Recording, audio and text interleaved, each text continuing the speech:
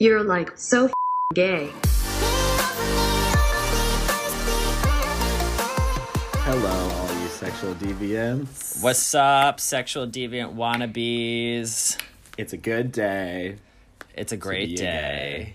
It's always a great day to be a gay. That is true. It is true. What's up, Aaron? I'm nursing a 2-day hangover at work. How about you? Oh, no. I'm okay. I'm just exhausted. Oh, yeah. Yeah. I'm, like, trying to put my brain back together, but that's kind of a daily occurrence, so... Period. Yeah. Yeah? Yeah. What are you so hungover from? Celebrating alcohol, the big win. But... Yeah, tequila, baby. Amazing. Yeah, on Saturday, I think I drank a half a bottle at least of Casamigos by myself. I love that for you. And then I slept until 4:30 p.m. on Sunday. What time did you go to bed? I think like 4. But that's me. Were you just, I literally woke streets? up. I woke up and the sun was setting. Like I was like, what the fuck? That's crazy. Yeah. Were you like able to go back to sleep yesterday? Yeah, I went to bed at 8:30.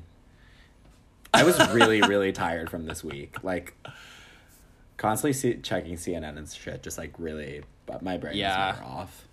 Yeah, that's true. I know, like, me and Dave both would like do work for 5 minutes and be like, "What's happening on CNN?" It was like this. It was the same story for like 3. Yeah, it was the same story for like 3 days, but I could not pull myself away from the television. Yeah. Did you see that video that I think it was Caitlin Riley? She's like an Instagram comedian, but she did one where she was like, "I'm the CNN reporter," and she was like, "And we are waiting for the numbers that will change the numbers that we have once we get the numbers that are coming in, and then I'll send it to you." But it was so fucking good.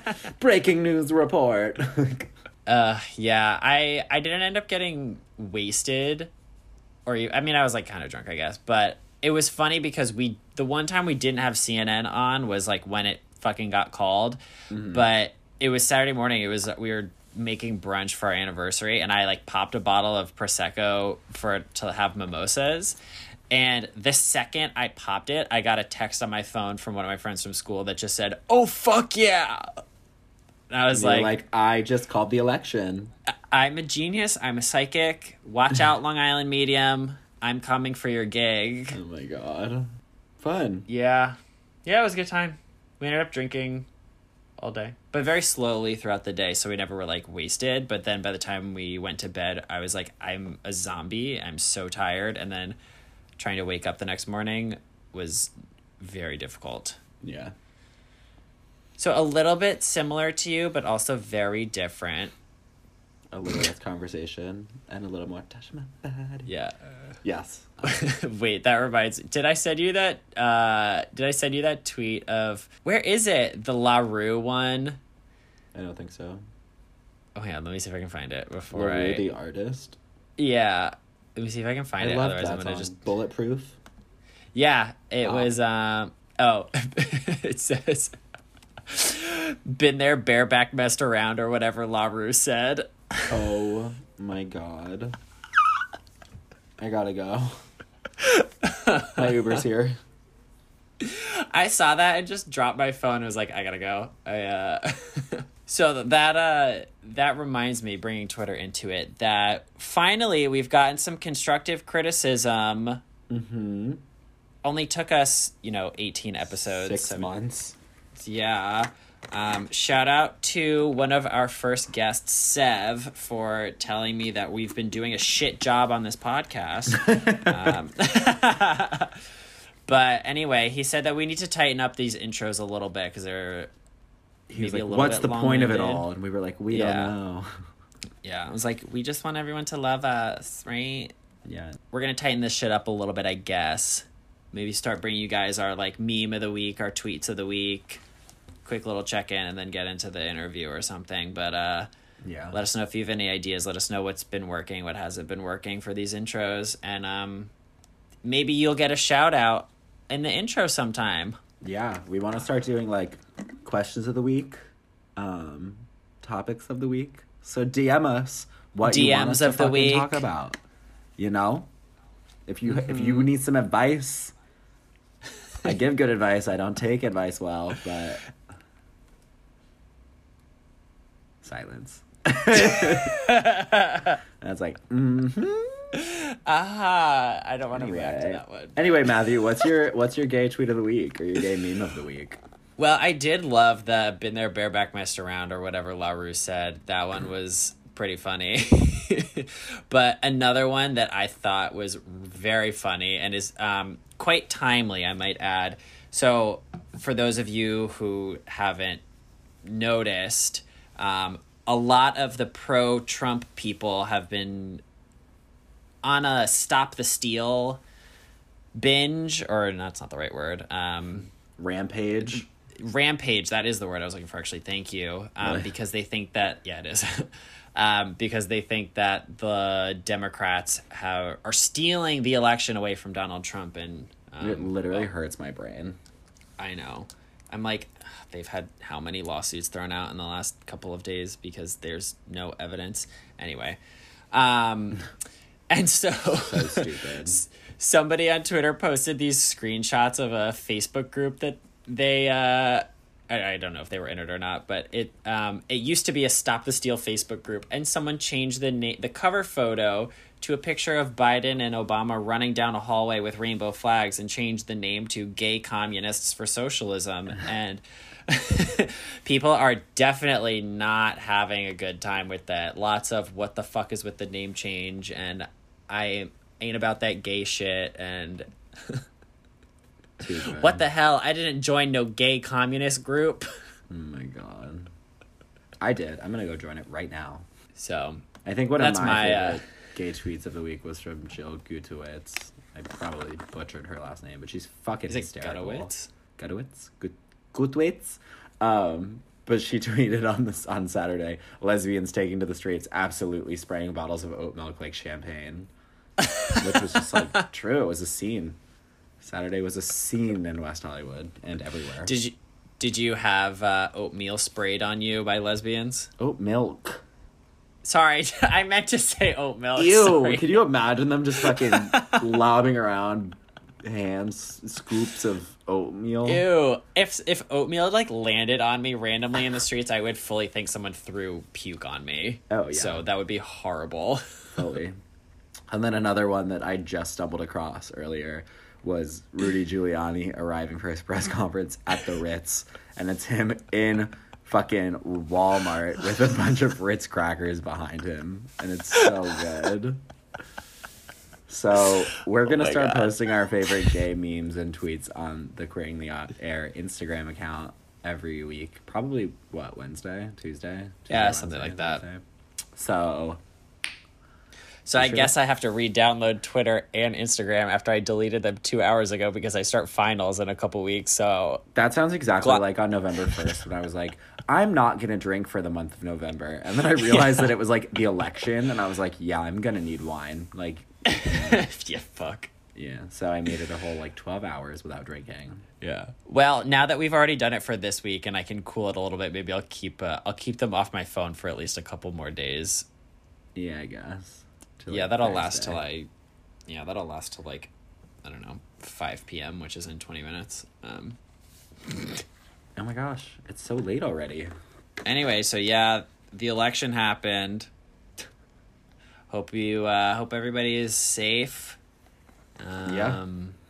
I hope they take care of themselves because the fight that the right wing is going to put up about it could be long and dangerous and intense. So take care of your physical, emotional, mental health. Yeah, totally.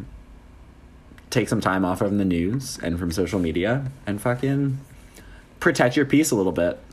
Yeah, and then get right back at it because the fight doesn't end with this election. Yes, I'm going to do phone baking, I think, for John Ossoff because I suddenly feel very inspired. Also, fuck Hell Purdue. yeah. Yes, for anybody who doesn't know, I know we've got some Georgia listeners out there, and we might even have a Georgia guest this week. I don't know. But there are Senate runoffs happening in Georgia. So get in those.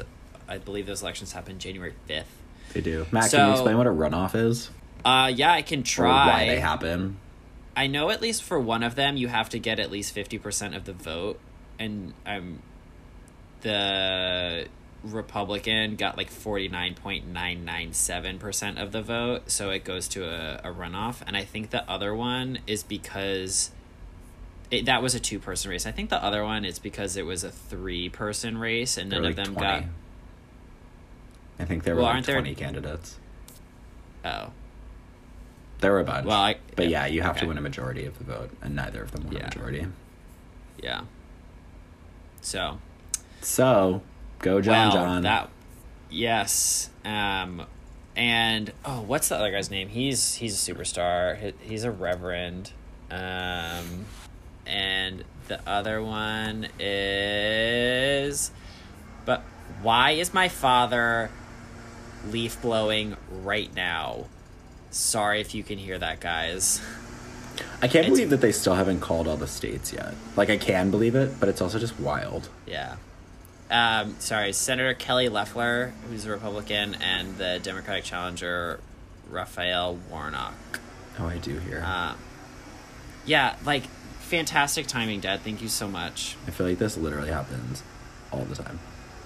Well, it's a constant grievance my mother and I have with my dad in that he's very handy around the house and is always doing projects, but he doesn't start working on projects until, like, we're about to eat dinner or my mom and I get into bed. And we're like, why are you hammering now? You had all day to do this. That's such a dad thing. It's such a dad thing. And, like, right now it's, like, getting dark. And I'm like, Dad, you had all sunlight day to do this. And you can barely see the leaves. Oh, my God. So, anyway, a little insight into a little insight into the life in the suburbs right now. Living at home at 26. Yeah, anyway, Fun. So long-winded spiel with not great information on the 2 Georgia Senate runoffs, but check it out, people. It's very important. Do some phone banking. Call Or your something. mom. Anything, yeah. If she lives in Georgia, give her a call. Or if she doesn't live in Georgia, you should still give her a call. Just say hi. See how she's doing. Yeah. Make sure that she's not one of the people thinking that Trump had the election stolen from him. And if she did, educate her on how that's fucking stupid bullshit. And there's no way that the election was stolen. Even the Republican governors of states are saying it's over. That didn't happen. Yeah. So. Let it go. Anyway. Karen. Elsa. All right, speaking of Georgia, What? well, that's where Kira lives. Oh, right. Segue. Segu. Let's get into this episode. Love it. We are joined today by Kira, or as she says in the episode, spelled like Sierra, 1-2 step, spelled like Kira Knightley. Yeah. So. I think we talk about who Kira is and, how we know her, but she's wonderful. She's a medical student. She's 4th year, just applied for residency. She's really fucking smart, yeah. Yeah. We talk a lot about OBGYNs. I think everybody knows what OBGYN is. I'm not even going to try to do this. If not, Google is your friend. Educate yourself. All right, why don't we get into the episode and let her take over? Yeah. Oh my god, should I apply to another credit card right now? Goodbye, everybody. Bye.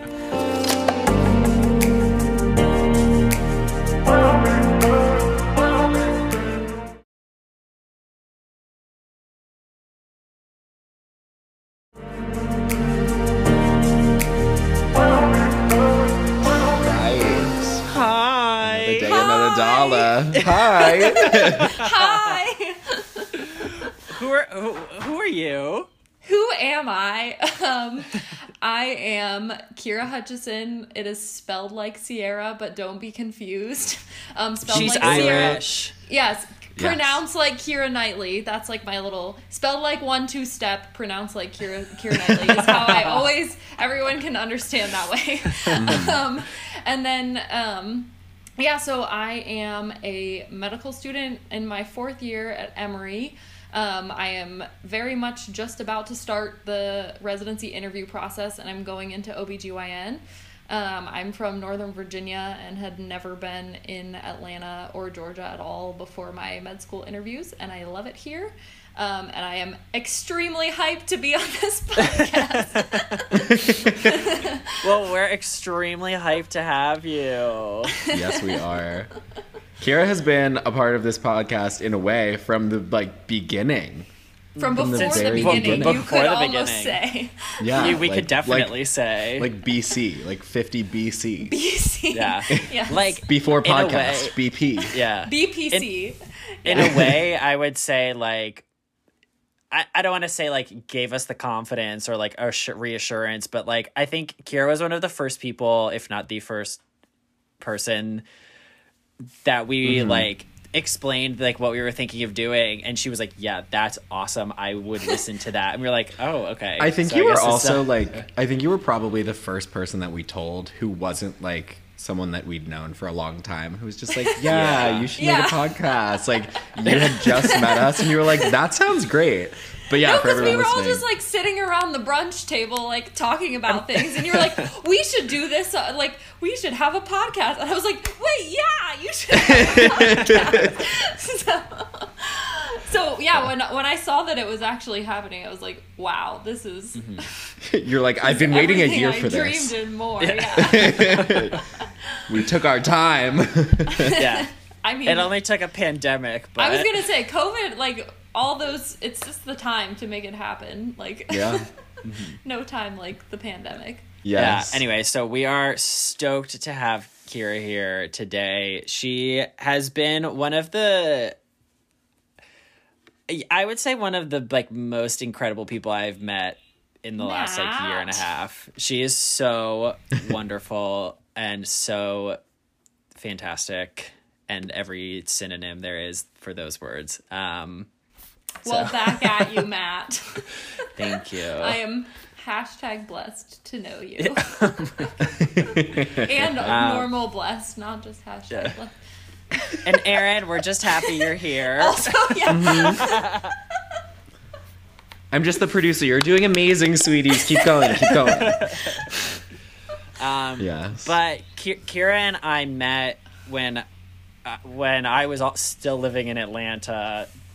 I may resume living in Atlanta someday. Who knows how this pandemic is going to go. But Maybe. Kira goes to med school with one of Aaron and Mai's very good friends. There she is. Yeah. Miss Grammar Girl. Yeah. From college. Well, she dove at one of the schools in our conference, and the diving Then she coached community- us. And she coached us, yeah. The diving community is very small, so we were very We good wrapped friends her with into the Tufts universe, and we were like, "Come to us." Yeah, so we're like, you belong here. She's like, She was like, kind of. "Okay, you're fine." She's like, I'm still an ETH, but you know, I'm gonna roll. Yes. And then when I moved down there, I met up with her because she was at Emory, and I met Kira, who was her roommate, and it And was a now, match made in heaven. Here we are. Yes. Yes. And then when Aaron was moving cross country, he drove through Atlanta, and we all had brunch. It was Yes. cute. That was so Very fun. Cute. It was so fun. I know. The Emily made us a roommate pancakes were brunch. so good. They were Yeah. so good. Yeah, she made us good. like just for the roommates a couple of weeks ago, and I was like, Aw. this like the last time we did this was the time when A year You're ago. like the last time we Yeah. had free time. I know. Yeah, you're almost done though with this Almost. phase, with this Yeah, part. but then you get to be a resident. Yeah, I'm not sure the free like fourth year med school is honestly like kind of peak free time. I'm not sure it gets any better than Really? this, but yeah. So tell us a little bit about your, I don't want to say career, but like who you want to Path. be as a doctor, your interests, your path, where you are, and where you The wanna go, evolution. Yeah. So this is actually great practice because I'm gonna have some interviews soon, so you know I can practice my little spiel. That's what we're here Perfect. for, baby. Appreciate it very much. So I started out. I actually came into med school thinking I wanted to do general surgery and maybe surgical oncology. Okay, Meredith Grey. Yeah, I know. Yeah. And then I, at the beginning of med school at Emory, they do this like shadowing thing for a week, basically before classes start, so you can sort of see the hospital. And I ended up at the Grady Burn Unit, which I actually was really... What's Grady? What is that? Oh yeah, so Grady's like the big public hospital in Atlanta, and it serves mostly patients from DeKalb and Fulton counties.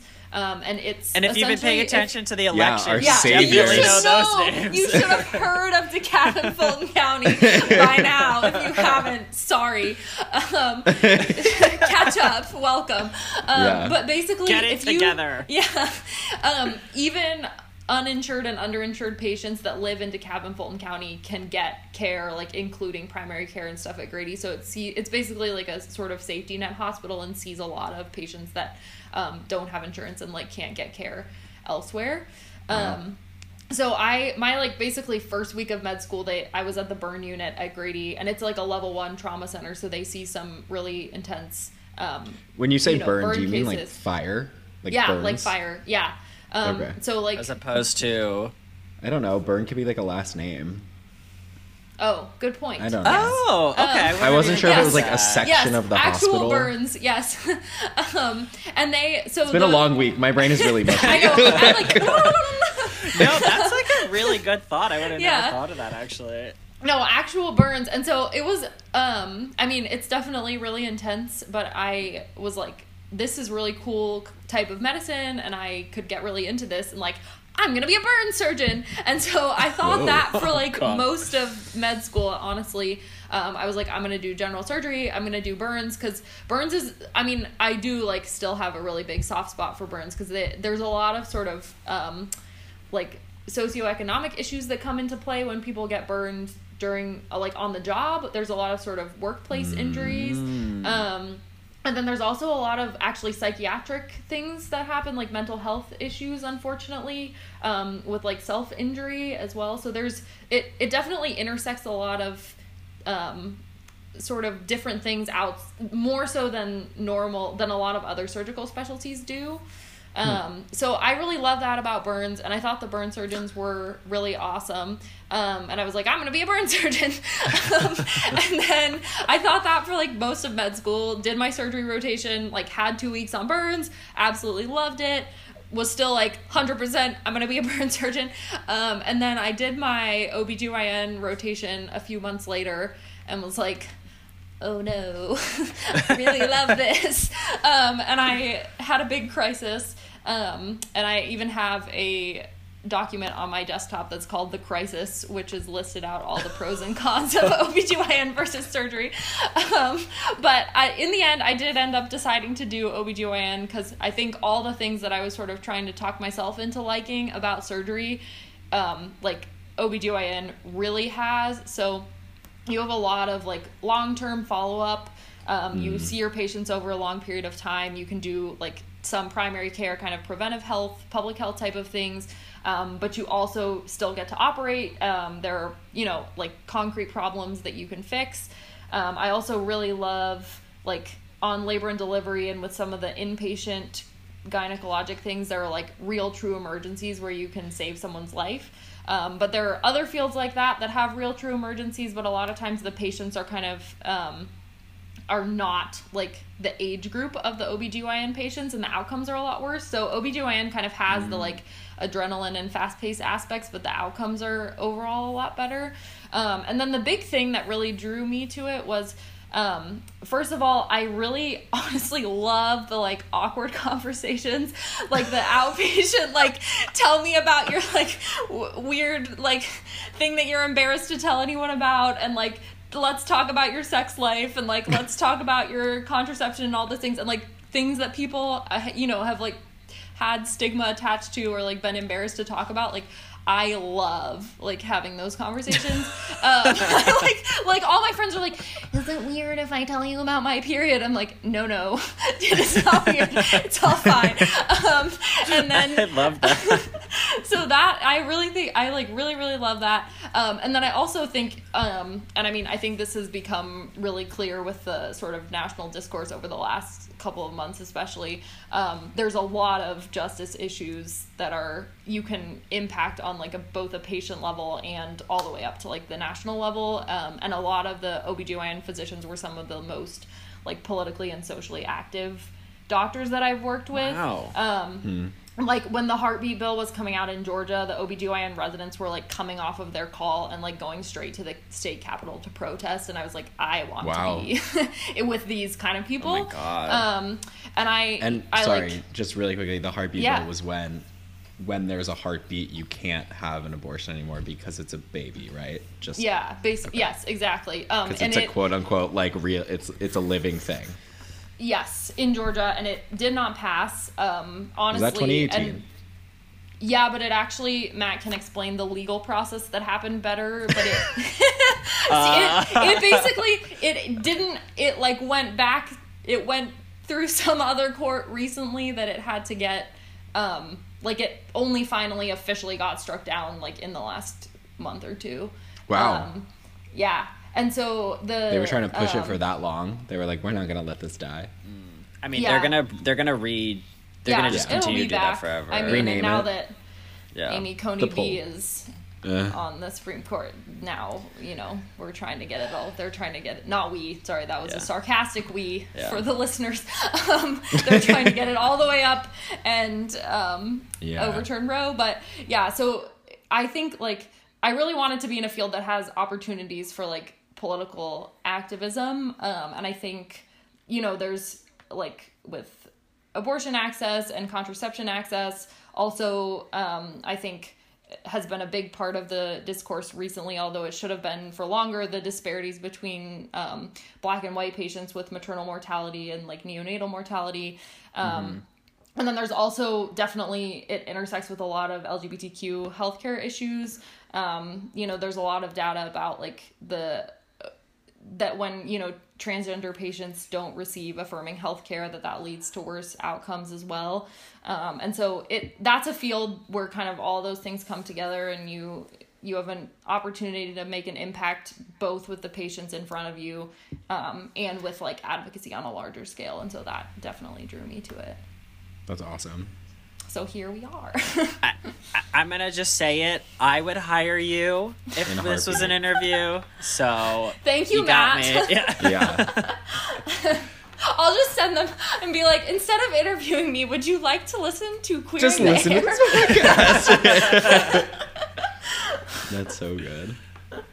I actually, like, while we're talking about that, I do actually want to ask about because trans healthcare is such a big deal. Yeah. I know you're not a full-on OBGYN quite yet, but do OBGYNs tend to see more trans men or trans women? So OBGYNs tend to see more trans men. Okay. Because I guess that makes sense. yeah.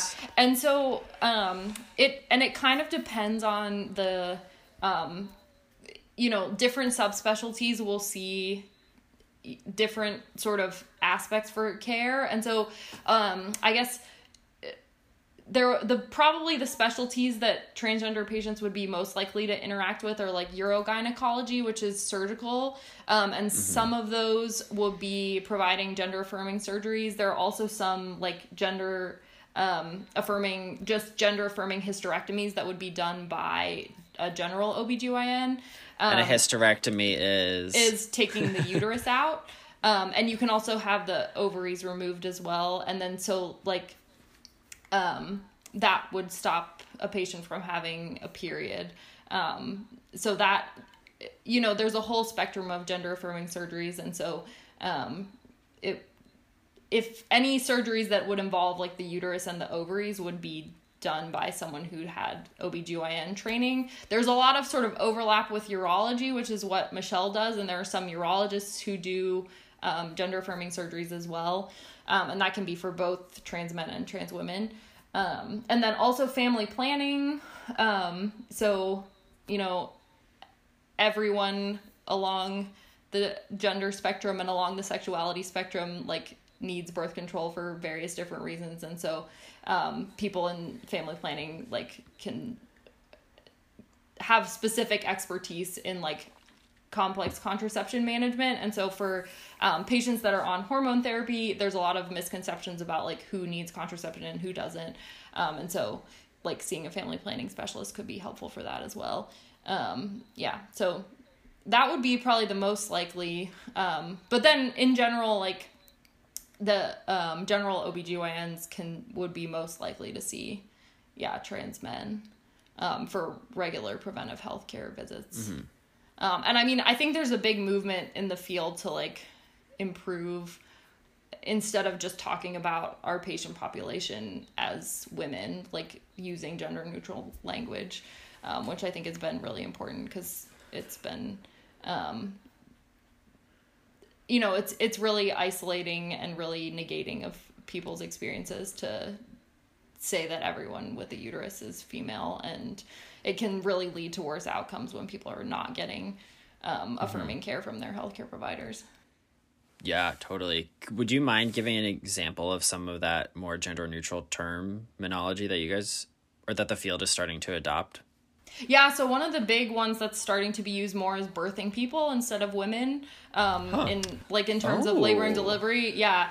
And I think that's really important because it can definitely be stigmatizing for transgender patients to come in and be misgendered. And, there's a birth is like a really emotionally intense experience no matter how it goes. And so you want to be providing supportive care in every way possible. And so a big part of that is like supporting someone's gender identity and like using the correct pronouns and everything. And so a lot of like reproductive justice organizations are starting to use the term birthing people instead of women, or like like vagina owners or uterus owners. Like it sounds kind of funny at first, but it's like it is more inclusive to say than just like women's health, because there are a lot of people who don't, who are not women who have a uterus or a vagina and like still need to see an OBGYN or Yeah. Oh, that's so important and so Yeah. cool. It makes me happy that like it seems like the field as a general is like, that was not normal English. It makes me happy to just think that like the field in general is like actively trying to be as inclusive and respectful as possible. Yes. Yeah. And I will say, like, piggyback onto that.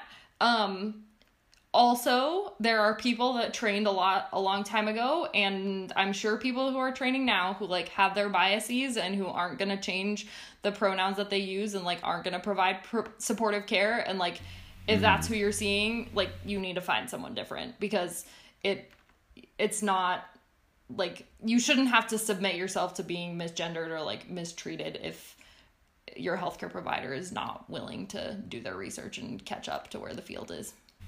That's so true. And that's Yeah. so, I've never really thought about how like with the new generation of doctors that are becoming doctors, of course that's going to change, but I've like never really thought about how like, an 80-year-old doctor who's rooted in all of that.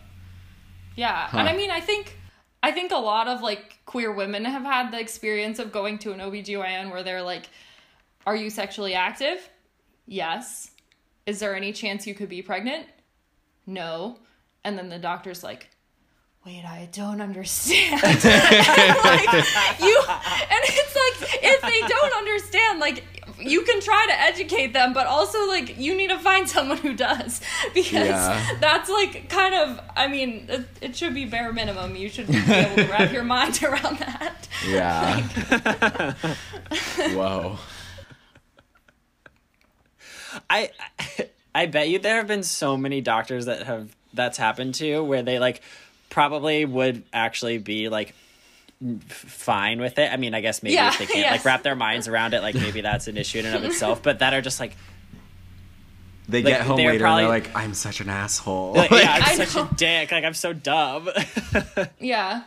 No, and that's actually, I mean, I've had that experience with like, especially on labor and delivery. Like one of the first lessons I think you learn is never assume that you know who's in the room with a patient. Like, don't assume it's a sibling. Don't assume it's a partner. Like, just ask first things first, like, who's in the room with you. Because, like, I one time had an experience with, like, a polyamorous couple that had, that was doing, like, essentially, like, the man in the relationship was in a relationship with two different women, and one of them was having a baby, and the other woman was in the room with her, and I, like, assumed they were a lesbian couple and didn't ask at the beginning, and then they started saying things that I was like, wait, that doesn't make any sense. And so I definitely have I've definitely learned, like, it's always better just to clarify and to ask from the get-go, like, because, you know, you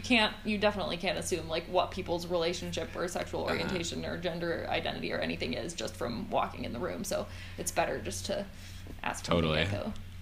So I assume that conversation happens before the, like, big push, you know. I feel like I mean, hopefully, like... as long as the patient doesn't roll in, like, basically, like, about to have the baby. Labor. But yeah, I can just imagine you, like, walking into the room. This woman is, like, I don't know, incredibly dilated, and yes, nice terms, Matt. 10 centimeters, yeah, and you're just like, so who's in the room with you? And she's like, this fucking baby. I know, get the baby out. Yeah.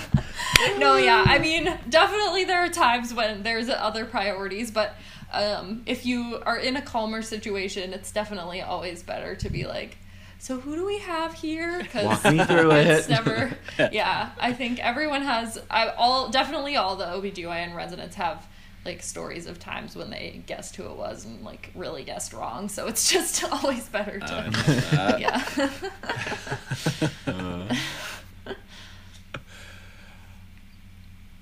All right, so now that we know all about your... I wasn't sure if you were going to, like, if you had more questions on that topic or if we should pivot. I mean, I've got a million questions, but I want to hear about her as a person a little bit more.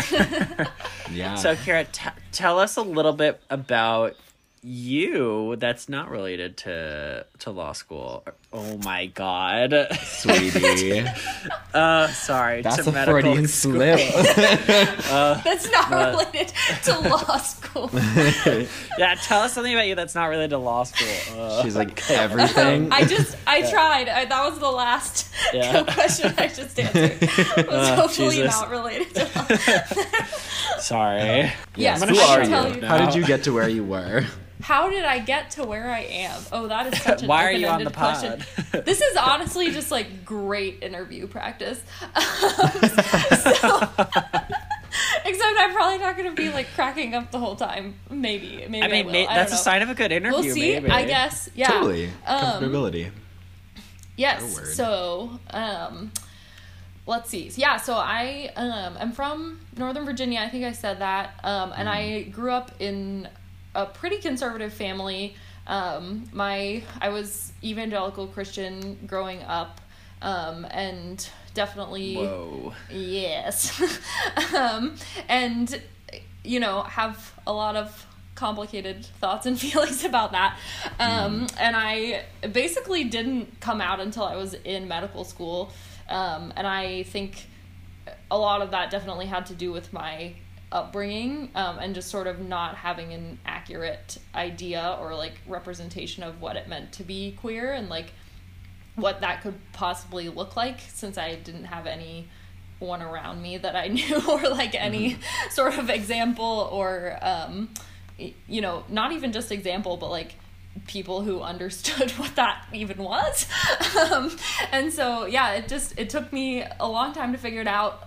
Thankfully, in med school, I've had a lot of really supportive friends, including Michelle has definitely been my, like, extra therapist. But everyone needs a real one, also, just a little plug for that. Your friends can't be your only therapist. But yeah, and then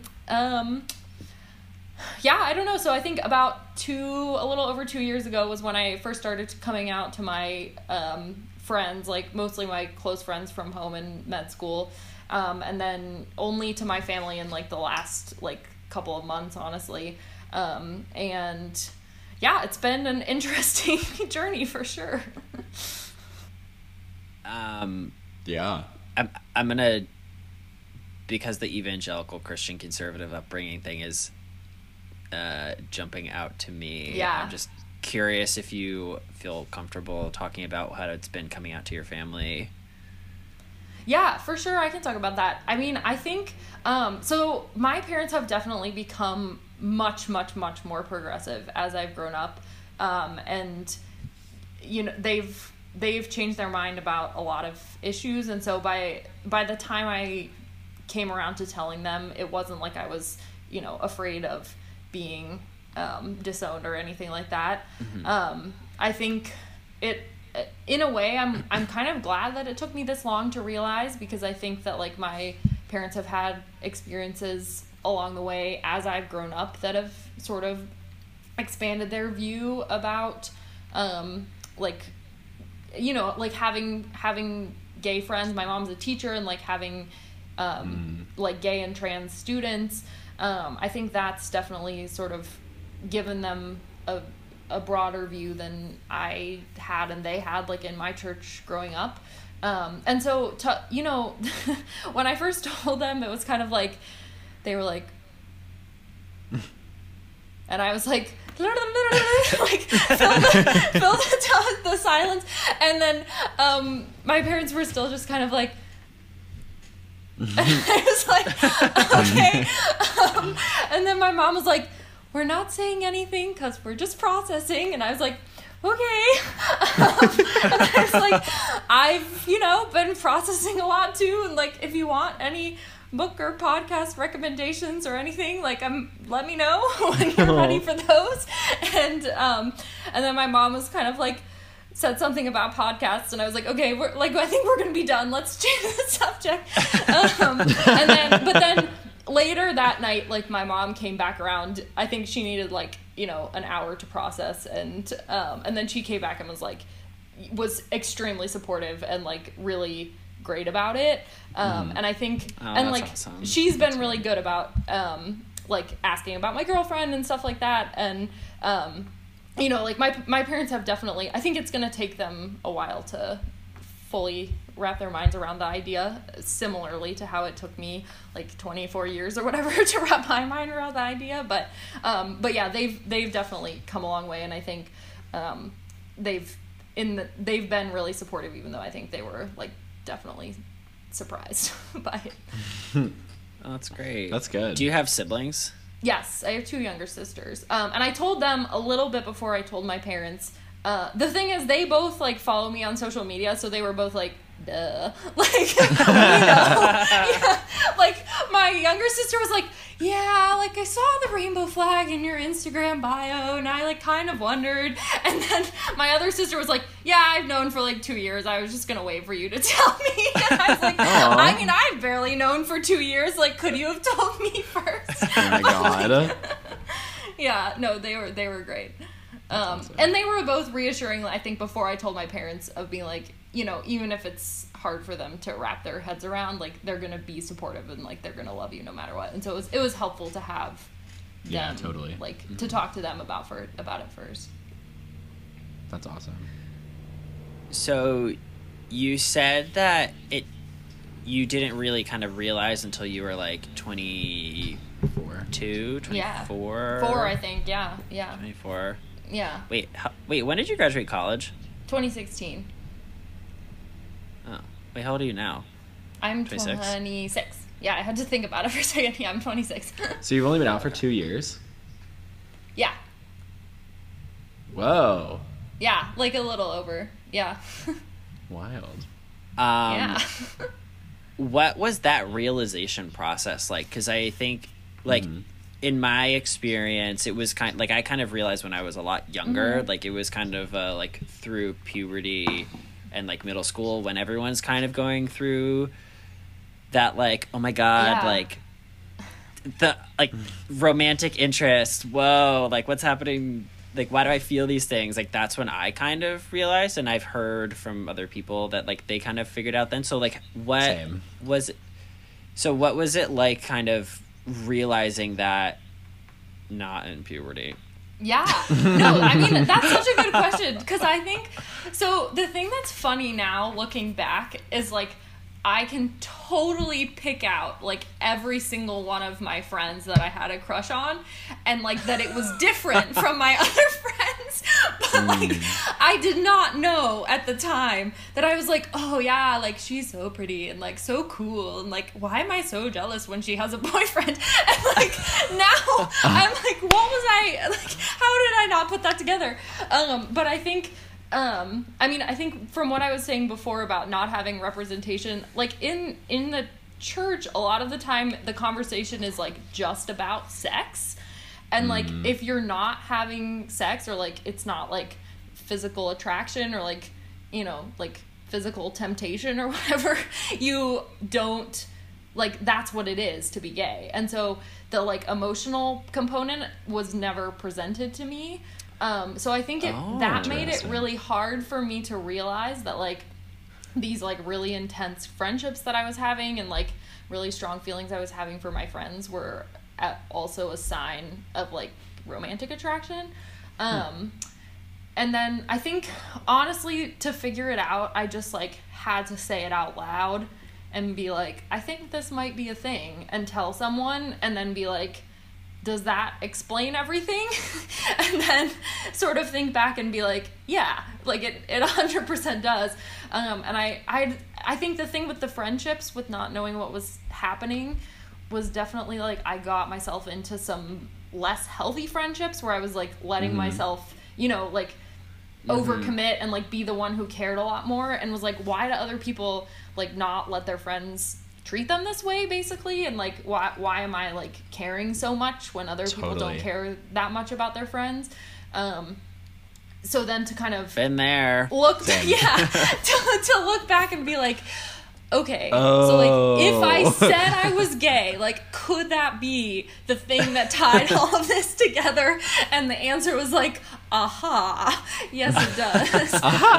But it definitely and it was really funny. One of my like probably I think like the second person that I came out to was another friend who also grew up like in the same church that I grew up in and like has come out as queer later in life. And I texted them and was like so like how did you figure out all these things about your sexuality? Like it's very complicated to untangle like what's me and what's the church and like what's like my own feelings versus what are things that have been taught to me. And they just sent me back the meme that was like, I'm gonna save you some time. If you're Googling "Am I gay?" quiz, you are gay, and that's the truth. I was like, oh, okay, shit. Thank you. Yeah, like, all right, cool, gotcha.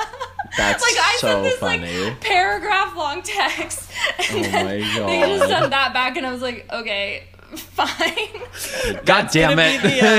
That's gotta be the Instagram like quote. Yeah. Of it. Like if Oh, you're googling 100%. the "Am I gay?" quiz. Yeah. 100%. I know. And like, That's I mean, I amazing. feel like my first "Am I gay?" quiz was probably like age like 13. Like I mean, Yeah. that was definitely in puberty for sure. Like The BuzzFeed ones. But I was like, I mean, you can answer them.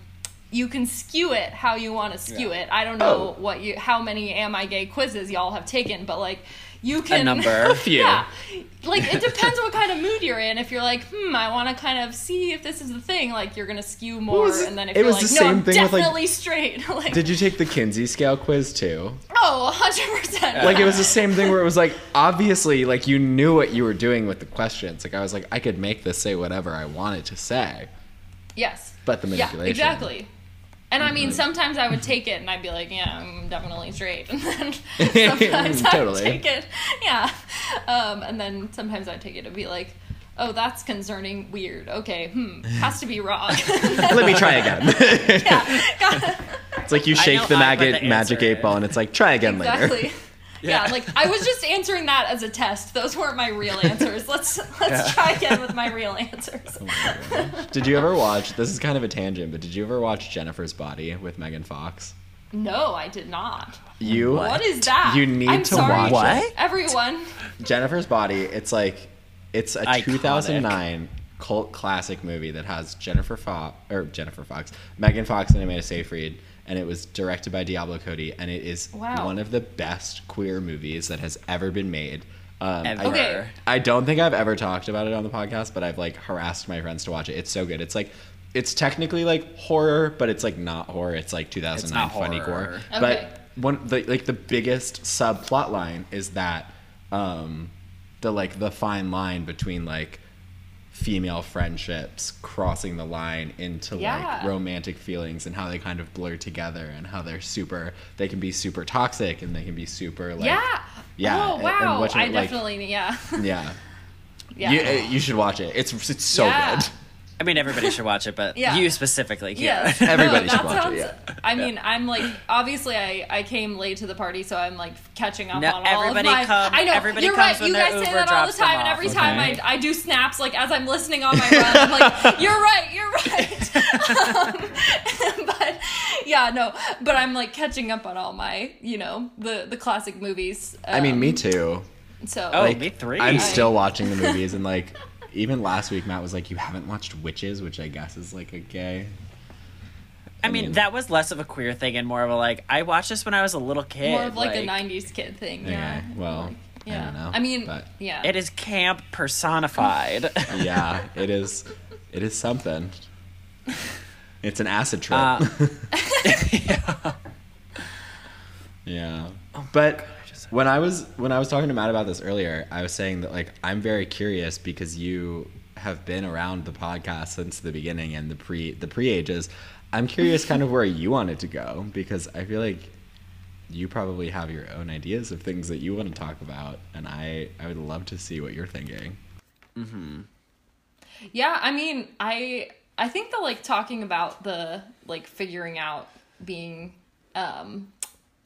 like figuring out that you're gay, like growing up in the church is definitely, I have a lot more to say on that. Oh my for god, sure. spill. Yeah, I would like to hear. Yeah, I mean, just to sort of talk about what I was saying before about the like the not having any representation.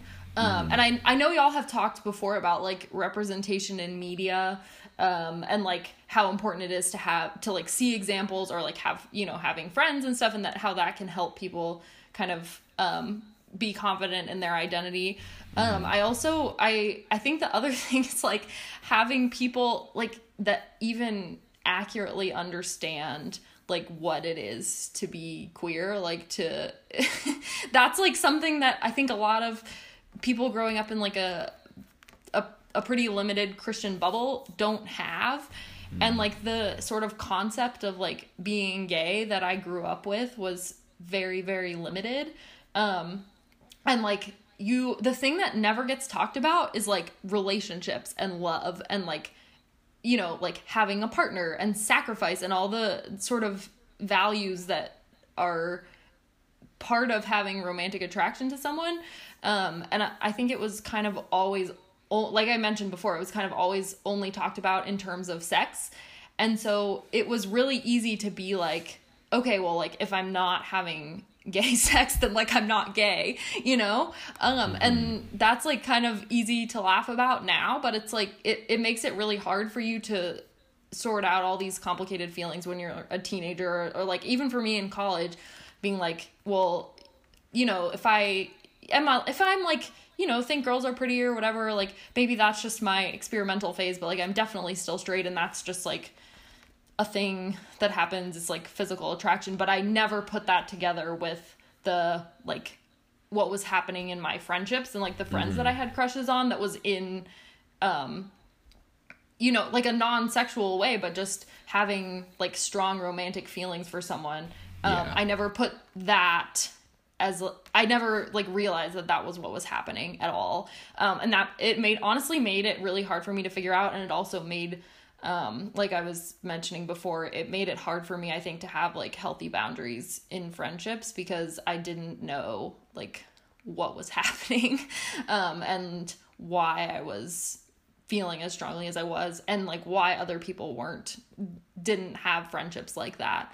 And I think that's kind of, I think that's why representation is so important, and also making sure that like the depiction that you're getting, like if the only thing you've heard about like what it is to be gay is coming from like the straight people that are the ones who are talking in your church, then like you need to understand that there's other voices out there that you need to be listening to, and like you haven't gotten the whole picture. And I think that's like something I kind of wish I would have realized growing up, and I don't think I was in a position to realize that, because there was no, there was no voice saying like being gay can just be like you're normal and happy in your relationship and like things are going well and you love each other and support each other. Like that was never anything that was part of the conversation. It was always just about like sex and like physical attraction and, temptation and sin and all those things. Interesting. Yeah, I mean, that makes total sense, because I guess in terms of like, stereotypes of evangelical Christian beliefs and whatnot, like even in like movies and TV shows and stuff, like it, gay sex is what is talked about a lot, but I would have never linked it or boiled it down to just that, the way that you talked about. So I mean, that is just so interesting. Intercourse versus relationships. Yeah. And it's never like I think it honestly makes it easier to say that people are wrong or to like politically oppose their rights and stuff when you're boiling it down to like the act of sex and not thinking about like the love and the relationships part of it. And I mean, I say that, and I don't want to say that it's wrong for people to be, like just seeking out sexual relationships. I don't think like I don't think that's a wrong thing to want, but I think that like if you're viewing the full spectrum of like what it means to be queer, you have to include like the emotional aspect of it, not just the physical aspect of it. Yeah. Wow. So how has your relationship with your religion kind of changed over the past 2 years? Yeah, I mean, it's definitely been hard, because I think there are aspects of the church and like of my religion and everything that I grew up with that I still really love and have been a really important part of my life.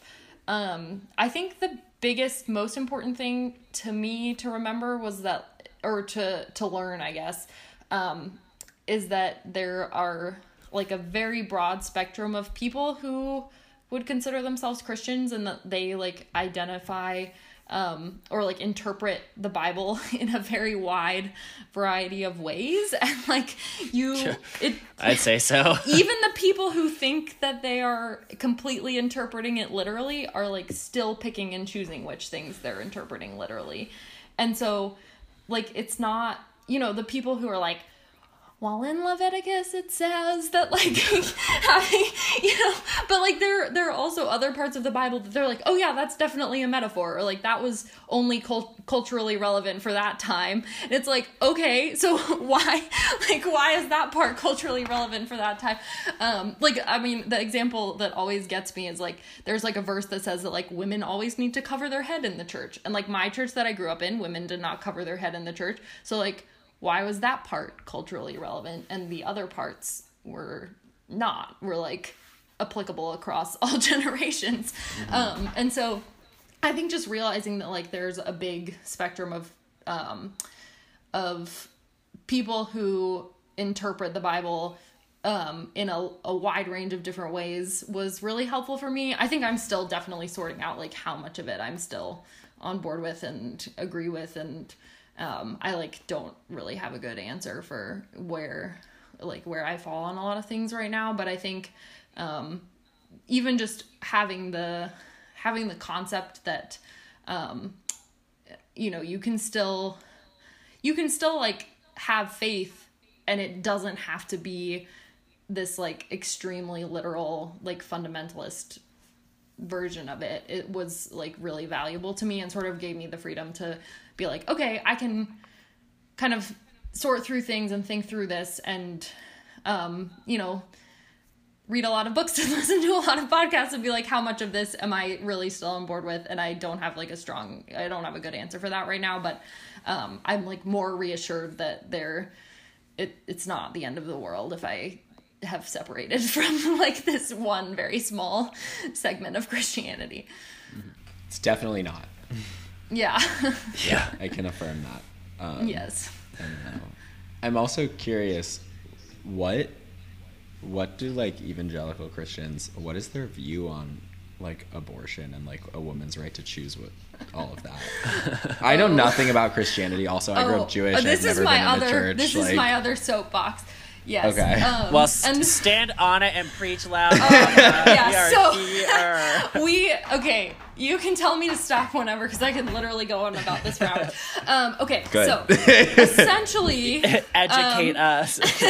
the evangelical opinion on abortion is that like it's always wrong. It should be illegal. Life begins at conception. My little parentheses to that is that like conception is a very loose concept scientifically, and there's not like one single moment that you can point to, so it's a little hard to say like life begins at conception no matter what. But putting all Really? that aside, it's like so like some people would say that it's like sperm and egg meet, and others like when the fetus forms.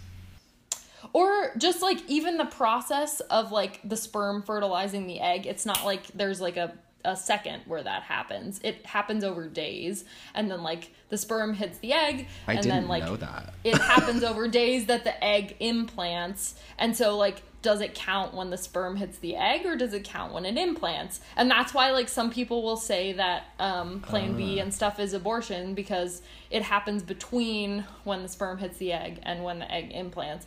And like generally scientifically, conception is defined as like when the egg implants. Okay. Because like an ectopic pregnancy where the egg doesn't implant in the uterus is not considered to be like a viable pregnancy, and so it's not considered to be abortion to like end an ectopic pregnancy. So if you're going to define like conception to be when the sperm hits the egg, then like saving someone from dying from an ectopic pregnancy is like technically abortion, but I don't think anyone medically would say that that's true. Aaron, feel free to cut this if this is getting like too detailed on like ectopic pregnancies and whatnot. But how long can somebody keep their stay pregnant if it's an ectopic pregnancy? So it really just depends where it is and Okay. Whether it ruptures or not. But so I actually saw a patient who had essentially one where it ruptured, and then sort of, this is like getting a little medically graphic, so we can cut this, but like it sort of like kind of scabbed over, and like the tissue sort of started to grow back, and the uterus was, or the tube, the fallopian uterus? tube was kind of like sticking to the abdominal wall, so the patient wasn't bleeding anymore. So she was actually like pretty stable, even though she already had a ruptured ectopic. So I don't think there's like I can look this up and fact check myself later, but I don't think there's like a set cutoff of like this Right. is when. But essentially, like it can. An ectopic pregnancy is like something that needs to be medically treated right away, and a ruptured ectopic is like a medical emergency because of the bleeding. Like you it can could kill the bleed mother. into your abdomen. Yeah. Yeah. And so. But anyway, like that's not, that pregnancy like has not implanted in the uterus, so like So how medically can you you wouldn't say that consider that treating someone for an ectopic is an abortion. Like it's not an abortion. But Because it's not going to become a but baby. people, There's no I think a chance. lot of people who say like life begins at conception don't even know that the sperm hitting the egg and the egg implant, like all of that is like a process. not like that happens boom, over baby. days. It's not like it's a child. So anyway, yeah. So that's kind of the baseline of the belief system, and I think like that's something that you can debate about. Like when does life begin? All day long. But I think also, unfortunately, the pro-life, and I use a lot of quotes around both the word pro and the word life in that when I say that, but I think that movement has also unfortunately relied on a lot of like very unscientific information. And that's stuff that I haven't learned about until I've gotten into medical school, honestly, because I had like sort of an ethical issue with the pro-life movement at being like, why are you, you know, against abortion but not caring for life in other, like in the death penalty and in war and in like healthcare and all those things. But I didn't understand the scientific inaccuracies. But I think the more I've learned about it, like the pro-life movement also relies on a lot of sort of scare tactics. Like a lot of the stuff that they say about fetal pain is really inaccurate and like not backed up by scientific literature. A lot of the ways that they characterize abortion procedures, like they tend to focus on the late term, like the ones that are performed later in the pregnancy, which are the like very, very small minority of cases. Yeah, it's like instead of the ones that are, right? yeah. I mean, yeah, like third trimester abortions are less than 1%. Any abortions past like the viability threshold are less than 1%. So just the fact that like you've chosen to focus on those, which are the minority, sort of raised some red flags for me. The only minority to focus on.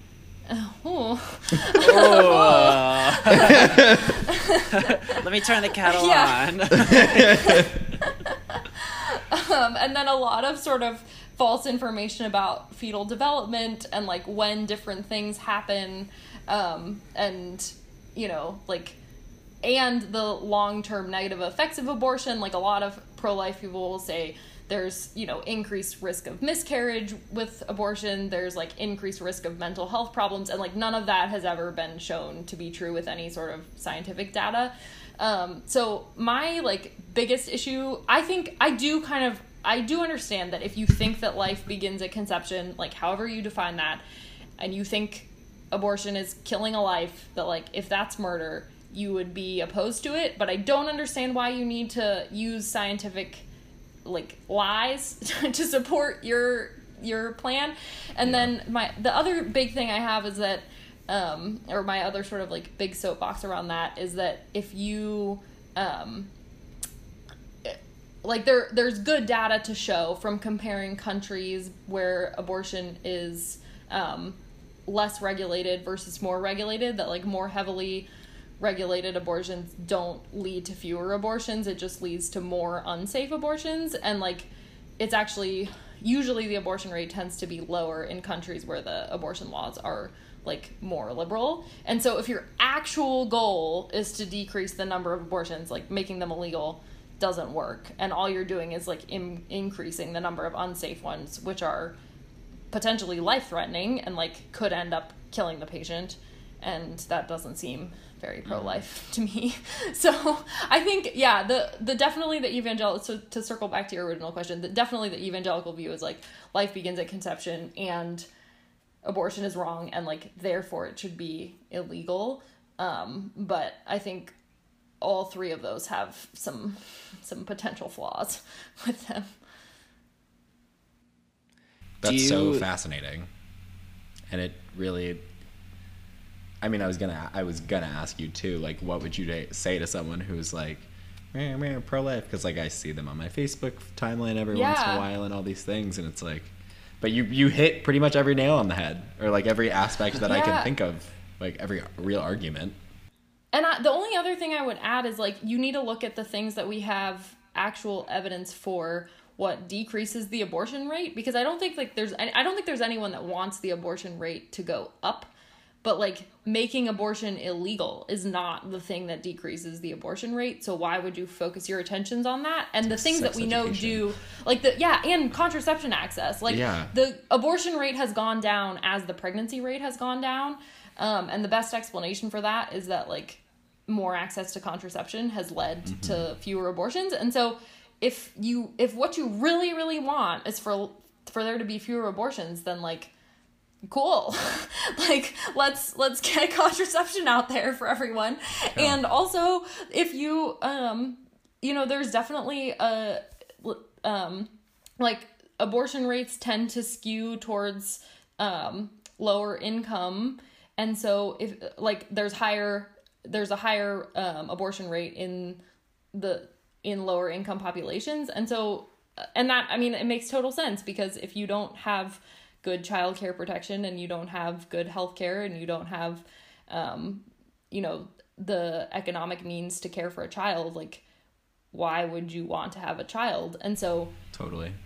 addressing all of those issues with like maternity and paternity leave and, you know, universal healthcare access and all those things are going to be much more likely to decrease the abortion rate than like things that we don't work, which is making it illegal. So Period. I like, I can't, I just get like, when people are like, overturn Roe. Also, that gets into the whole thing of like, I don't know if you understand like how states work. Like, I'm no law student, but like, I don't think that this is like overturning Roe is gonna stop abortion in America necessarily. And It's not. yeah, It's gonna be horrible in every sense of the word is. if they were to overturn Roe, especially for people. I mean, I think you can almost think about each state as like its own nation, I guess, in regard to this issue. And also, I want to let everybody know before I like start talking about this that like I am a second-year law student. I am not a barred attorney. Do not take this as legal advice. And like, I'm surely to get something wrong, but in general, like each state can, unless the federal government says like it is straight up illegal to do this, like no state can make a law that like permits abortion. Like each state can do what it wants in terms of like regulating abortion. And so I think you could probably compare it to like how you were saying like different countries, their like access to abortion doesn't mean that like less abortions are happening. Yeah. It just means that I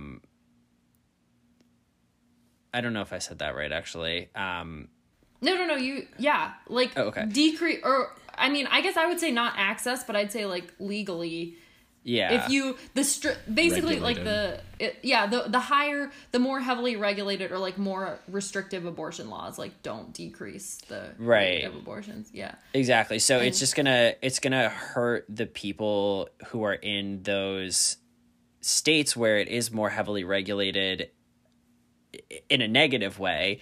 Yeah. Because there's still going to be people who need abortions. There are going to be people who get abortions. It's just they're going to get them illegally. They're going to travel to another state and potentially get one, which their state may criminalize that. You know, they might make it illegal for residents to go to other states to get abortions. They could do a number of things. I mean, if Roe gets overturned, there's like a whole litany of things that could happen. But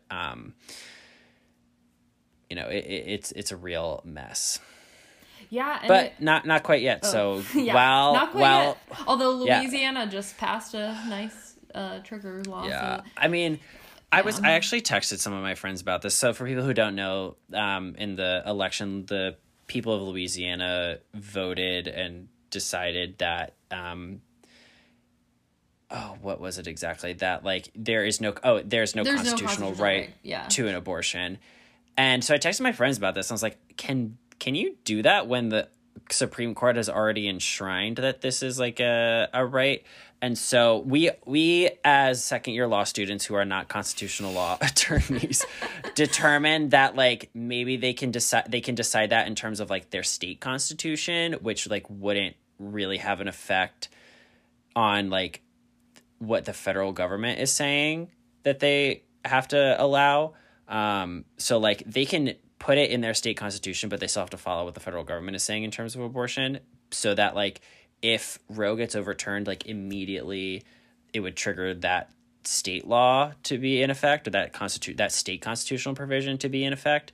But what we really think the whole purpose of it, A, that, but B, they're gonna do that. Someone's gonna deny abortion based on that constitutional provision, even though they like technically can't do that. It's going to get challenged. It's going to go to court. It's going to go all the way up to the Supreme Court, and they're going to overturn Roe v. Wade. That's kind of the whole point of it. So even though they like technically they can do that on a state level, but they can't really stop abortion. They technically aren't able to stop abortions with that. Like the goal is to overturn Roe. So yeah. That was my understanding of, like, what the point of the Georgia Heartbeat Bill was, too. Like, I don't think they thought it was actually going to pass, but I think that the reason that, I mean, correct me if I'm wrong, like, legally, but the reason that they tried to push it through was not to pass it. It was to keep pushing it up, to get it eventually to the Supreme Court. And like, I don't know, wherever it just got overturned, like, I think they're just gonna try again. Not sure. And keep going. Yeah. Yeah. So. I'm not sure. Anyway. Yeah, there's a lot of abortion talk. Yeah. I had told you I can get very fired up about this. So, I mean, sticking to the medical thing, or going back to the medical thing, I guess we never really got off of it, but have you, as a queer woman, found that there have been any situations where your queer identity made a patient more comfortable, or that you were able to provide care in a better way? Yeah, I mean, don't know. I think so. My very favorite patients are teenagers. Like, I love the awkward teenagers that are like, so like, I'm like kind of having sex. I'm like, I don't know what. I mean, like, those are like my favorite. I'm like, okay, let's. And so I think any interaction that I've had with a teenager, because the teenagers are so much more woke than like even we are, and so I think like coming Thanks, TikTok. yeah, seriously, coming and into a conversation with a teenager and like, you know, not assuming ever from the get-go that like, you know, who the like sexuality and gender identity of them or their partners, it like allows you to have so much more productive conversations with them, and they are much more willing to like tell you what's actually happening.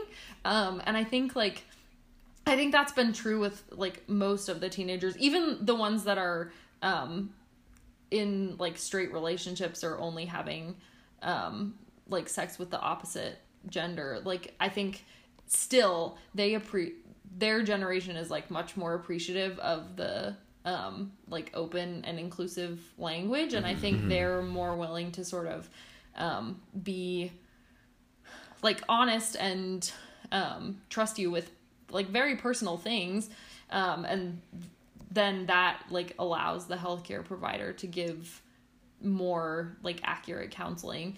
So I think it's just, you know, like being a queer woman has made me more aware of that, because I think I've seen, like, even in my own experiences as a patient, like times when doctors have like made assumptions or like not asked all the right questions. And so, and it just like makes you not want to tell them things, you know, like when you're like, okay, well, like you asked, you like didn't even, it puts you on the defense. Yeah, exactly. And like, and makes you just be like, well, why would I trust you to know answers to my questions if like you're not even asking me the right questions? And so I think it can definitely make it more comfortable with patients when you can, you know, be non-judgmental and like open and not make assumptions about them.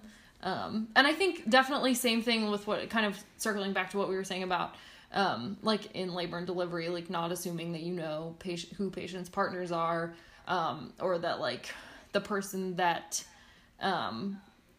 you know, like they might have gotten pregnant with another partner, but the person that's with them now is like, might be a different partner than the one that they got pregnant with, or something like things like that. And I think you can just have more honest conversations with patients if they, you know, if you can be open and not make assumptions. And like I have my like, you know, the little like pole thing with the snake around it, the medical sign. I have like a rainbow one of those on my white coat. Oh, I and love like it. my little pronoun pin. And I'm like, I think I'm probably offending some people with this, but Oh, also fuck like them. the people that are offended, like, sorry, not Grow bad, up. sorry. Coming to But 2020. I think, yeah, exactly. Welcome. Here we are. Yeah. So I definitely think, and I hope going forward, like with future patients, that it will make me be more open and inclusive and like more willing to ask open-ended questions and not make assumptions of my patients. And I've definitely seen examples of where that's been beneficial so far. Totally. That's awesome. And what you're describing about like this, I think it's so incredible that, and I think it's just an important facet of medicine that we all have to like appreciate when it's done well, is this like complete lack of judgment towards people. Yeah. Like you can't judge a patient. And this is one thing, oddly enough, my senior year of high school, I thought I was going to be a doctor, so I did like a shadowing program in my local hospital and like learned about all of the different things and whatnot. And I mean, I think they talk about it a little bit on like Grey's Anatomy and like The Good Doctor and all those TV shows about how, you know, you have someone come in and they're dying in the ER and they have a giant swastika on their chest, and it's like you can't refuse to help them just because you're like, well, they're a fucking asshole. And I mean that's a little bit tangential from like judging someone about like having a different parent versus the person who's in, or like a partner versus the one who's in the room. But I think it's incredible that you're able to do that, and like it's something that I work on, is like the lack of judgment, and I applaud all medical professionals who do that very well. I mean, I do think it's a lot harder. Like when I walk in and there's a MAGA hat, I'm like, like, do I have to help them? like, deep breaths. So that, I do think that's a lot harder than the like awkward teenager who's embarrassed about who they're having sex with, you know, like those are the ones where I'm like, tell me more.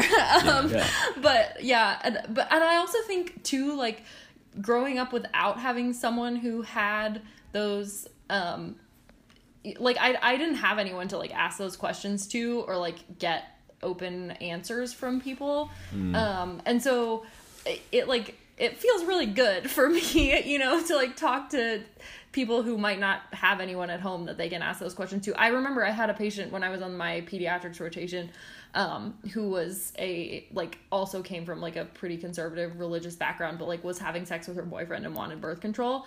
And it was so nice to just be like, I know like no one at home is telling you this, but like, here are your options. Like, which of these is the best one for you? And I think even just like selfishly, that's really fun for me, and like makes me feel like I'm, you know, like that's the least selfish thing that you can do. I mean, it's so selfish for me to help people. Like I think like even aside from like I'm helping people, it like sort of makes me feel like I am totally. I know what you able mean. to like move forward in a productive way from like things that I didn't get to have, and it's great. That's awesome. So, do you think that there is some sort of role for you in as an OBGYN for anybody who might be in a position like you were in when you were younger, where like being gay just meant sex, to allow them to understand that it's like maybe their sexuality is more, or that maybe how do I want to phrase that? Do you know what I'm trying to get at? I totally know. Okay. Like, I don't know where you're going with that. Sorry. I thought you were gonna say like I don't even know.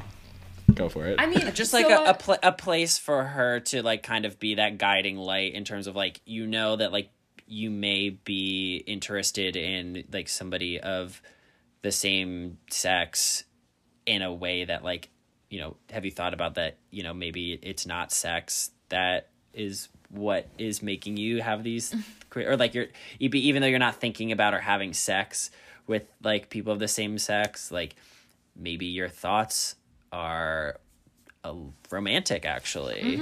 You know, like, is there a place for you as a doctor to like maybe have those conversations? Yeah, or, like, help I mean, people through their sexuality.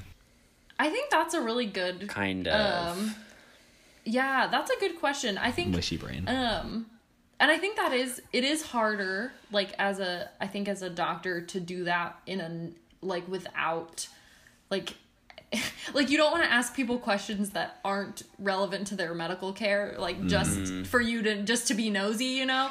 Yeah, so I think that it is tricky, but I think like I do think like sort of part of my like sex ed counseling spiel that I give like includes like that it's possible to have romantic attraction for the same sex, and like you might be interested in the same sex even if you're not sexually active with them, and just like having like a little blurb on that you tell patients, and just making that part of the like, here I am giving you all the information about like safe sex, and like making sure that you're like using protection, and like knowing the STI status of your partners and stuff. But like also as part of that conversation, like you might not be having sex with someone and like still be having romantic attraction towards them. Like I think that is something fair for you to throw that's in. awesome. But I don't think you can necessarily ask like, have you been having feelings for any, like as in an OBGYN role? Like I think if you maybe were in psychiatry or something and that was what you were that doing. makes sense. But I also think I've seen a lot of great, just not necessarily from like medical professionals, but people who came out of the like evangelical sphere, a lot of great like social media accounts and stuff doing like queer inclusive sex ed. And I think like it'd be really great in some future life to be able to do that from like a medical point of view. And include like, and I think when it's that, and when you're not like individually interacting with patients, I think you can put more of like your own personal spin on it. And so, yeah, I mean, I think, and the other thing is, I think it depends a lot on what specialty you go into, because there's a lot of subspecialties of OBGYN, and like there is actually a whole subspecialty of pediatric and adolescent gynecology, which I think has like definitely more opportunities for that. I am definitely like, that's on my list of things I'm interested in. I'm also like really interested in doing family planning. So I think either of those, I think you could definitely have opportunities for that. Is there anything else that we haven't talked about yet that you want to chat about? I'm trying to think. I feel like we covered most of my hot topics. Got on my abortion soapbox for a little bit. Yeah. I loved it. So Same. Yeah. Cool. All right, Well, then, well- Kira, what's the gayest thing you did this week? Oh, so I like, as soon as Matt texted me, I was like, I gotta think about this. So the gayest thing I did this week, I think, so my girlfriend and I have this like crocheting subscription. Shut up. Oh my And god. Oh my fucking god. they send you That's like, it. That was the I know, gist. but I just need to elaborate a little bit more. They send you like a 3 different, so it's you make an Afghan over the course of like several, I think it's like 11 months, and you do 3 blocks a month. And they send you 3 different crocheting patterns per month. That's and cute. So I've been doing a lot of crocheting, and we're crocheting matching Afghans. So I'm like, I don't think you get any more gay than that. Oh my That's god. the best answer that we've had of anyone on the podcast. I'm glad to hear that. I think it is too. And I will say, a good Afghan is huge. Yeah. Okay, my grandma actually made a couple, and Yes. I slept under one last Yes. night. It has been sitting in the Exactly. closet for a little bit of time, so I was like a little bit allergic to it because there was so much dust. But Oh, sad. yeah, but it was so cozy. So Yeah, and so we were basically I was actually asking her, like, what do you think is the gayest thing we did this week? And I said something else, and she was like, no, definitely the Afghan. And, but it was like the like anything that's like a grandma activity is like also a lesbian activity, I think. Yeah. oh So- my god. Oh my god. So the Afghan, the crocheting subscription. That's my final answer. I love that. Yeah, you have won $1 million. Congratulations. That should be like on a. If we ever make merch, that should be like a bumper sticker. The gayest thing I ever did was crochet matching napkins. What about you guys? Matt, do you Wow, know? we've never had What's the someone gayest turn thing it you around did? back on us. I know. Well, I know now. You have to answer. I've listened to many episodes, so I want to know. I think the gayest thing that I did this week was I have my first physical checkup with a doctor for the first time in like 5 years Wow. next week because Primary care. primary care. Yeah. Aaron! I know it's pretty bad. When I was 20, I don't remember if I've gone in the past 5 years. The last time I remember going to get a checkup was my sophomore year of college, and I went to my pediatrician, and he like sat me down and was like, "You cannot come back. Like, you need to find a doctor that's like a primary care doctor." And then I moved to LA, so now I'm going. But Aaron! so everyone sit down and find a fucking doctor. I know how hard and daunting it is. But while I was doing my like pre-questionnaire, one thing that stuck out to me was like one of the first questions they asked was like, "What are your pronouns?" And Yeah, that's always a good sign. I feel I've like. never, it's at UCLA, so it's like, it makes sense Yeah. that they would be aware of that, but I haven't filled out a survey for a doctor in a long time. So I was like, wow, I love this like growth. And it's just like Yeah. fitting with this week too. So it's perfect. Party. Oh, I love that. That's so great. Yeah. Yeah. I'm glad you're finally getting some primary care. I know. I wonder if they'll be I able to know, tell me why I'm same. burping. Anyway, Matthew, what about you? I would say probably I'm having a cute little weekend away with my boyfriend. We're celebrating 4 years together tomorrow. Holy shit. So by the time you're listening to this, Wow. the weekend will be over. Yeah. Wow. But yeah, Saturday the Anniversary, you 7th. two. I Thanks. know. That's we are congrats. That's so Dad many and dad.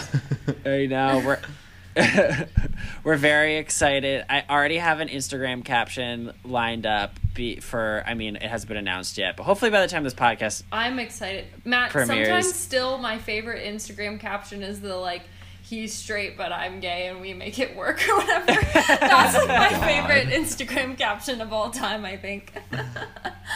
thank you. So I appreciate that. I hope this one tops that. Yeah. Well, because we started dating the day before the 2016 election.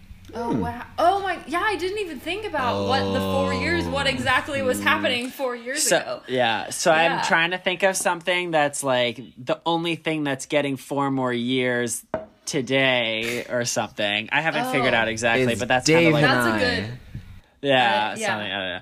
So That's good. if anybody, not that anyone's gonna hear this before I hopefully post a picture or something. This is like kind of embarrassing to talk about posting a picture in the caption, isn't it? I mean, I think it's a No? very Okay, normal cool. thing that I everybody think about goes through. captions. You know. Yeah. Okay. Yeah. So I mean, Yeah. hopefully I'll have posted this. I posted it already by the time you guys hear this, but I guess if either of you come up with something witty along those lines, Yeah, I'll think about let me it. know. Yeah. Yeah. Anyway, so this conversation maybe was the gayest thing I did all week. Oh my god. Great. Shout out. Also, sorry, random shout out to this girl that just popped up on my Facebook page. Back in 2016, I registered as a Republican and voted for Donald Trump. But since then, I've educated myself and I learned from my mistakes, and I will not be burned twice. It's time for change. I'm gonna give a shout out to Emily. You guys met Emily. Yeah. Yeah. Emily did not vote for anyone in 2016 in Macomb, Michigan. And Oh my God. we went to the Center for Civil and Human Rights in like the first week of med school. They brought us there, and Emily changed her mind about everything and now is very progressive and She is great. so people can learn and change. So shout out to Emily for the same reason. Yes. Absolutely. And we appreciate you and we want you. Yes, and she helped flip Michigan this time around. So Incredible. go, Emily. Way to Hell yeah. Yeah. Did you help flip Georgia? go. No, I vote in Virginia. I Okay. am still You helped keep it blue. Sorry to report. Did you, Matt? Yeah. Yeah, I fucked up. I voted in New York, but I also haven't had a residence in Georgia for like over 4 months. So like, I don't know if I Yeah. would have been purged. Yeah. It's okay. It all worked Like out right now. Yeah, I literally don't have anything in Georgia except for a plant that my friend is caring for. Oh, Yep, she's a plant gay too, so I it's It's right. Love that. Well, hopefully by the time this episode drops, we'll have some answers. But honestly, we might not. Every day I'm like, maybe tomorrow, and still no. Yeah. Yeah. Although I'm in Pennsylvania right now, so the second that they officially say that Pennsylvania has gone blue, I'm gonna like just go hug the ground. Please do. Or stay inside. Or just drive around. I saw somebody. I went to the beer store today in Pennsylvania and saw somebody with a Trump 2020 mask on, and I was this close to being like, "Oh, isn't that so sad for you?" Don't agitate people right now. But People I are was so like, on I'm edge, gonna. Yeah. I was like, I'm gonna get shot, or Yeah. like they're gonna kill me. So I'm just not going to. I'm just gonna pity them. No. Okay, Kira, anyways. thank you. Kira, if you want to be found by the people listening to this, where can they find you? Which you don't have to be, Yeah. but if you want to be. Oh yeah. I mean, the only social media, I guess I have a Facebook, but like the only one that I We're not going to let people add you on most Facebook. frequently Yeah, no. is Instagram. So I have Kira Elizabeth 1, but it's spelled like Sierra, as we discussed at the beginning. Error. This Error. Yes. Automatic, supersonic, Hypnotic, yes. funky, fresh. Yes, funky, Funky fresh. fresh. Yes, that's the one. Love it. Yeah. So, yes, Kira Elizabeth. Did you ever 1, make that like your CIARA. Instagram Elizabeth bio? with a Z or an S. My Instagram bio it's pronounced Keera, Kira. so that people know. We'll And also one link time it in my the friends- description. Well, Yeah. yeah, my friends tried to trick my other friend into saying that my name was Sierra, and then he was like, "No, her Instagram bio says." Yeah, It's literally her bio. that's why. Love it. Matt, where can you be found? At Maddie Roar. And I can be found everywhere at Aaron Idelson. And you can find this podcast on Instagram at Queering the Air Pod. Woohoo! Yay! A huge thank you to Kira. This was so much fun. This was It Thank was. you so for fun. thank you for Had the teaching greatest us time. so much. Yeah. We'll have to have you back on again. This was so fun. I had Yeah. the most fun. If we're ever back, when we're all back in Atlanta, we should do I know. like I an want- in-person yes. episode. Oh Yes. yes, That would be fun. with brunch, with pancakes and Oh, mimosas. we're gonna do it. We'll have to do a brunch I know. episode. Oh, that would be the dream. That would be so fun. Yes. a After brunch episode. Yeah, we should definitely do that. Aaron, we should like live in the same city and just do these over brunch every day.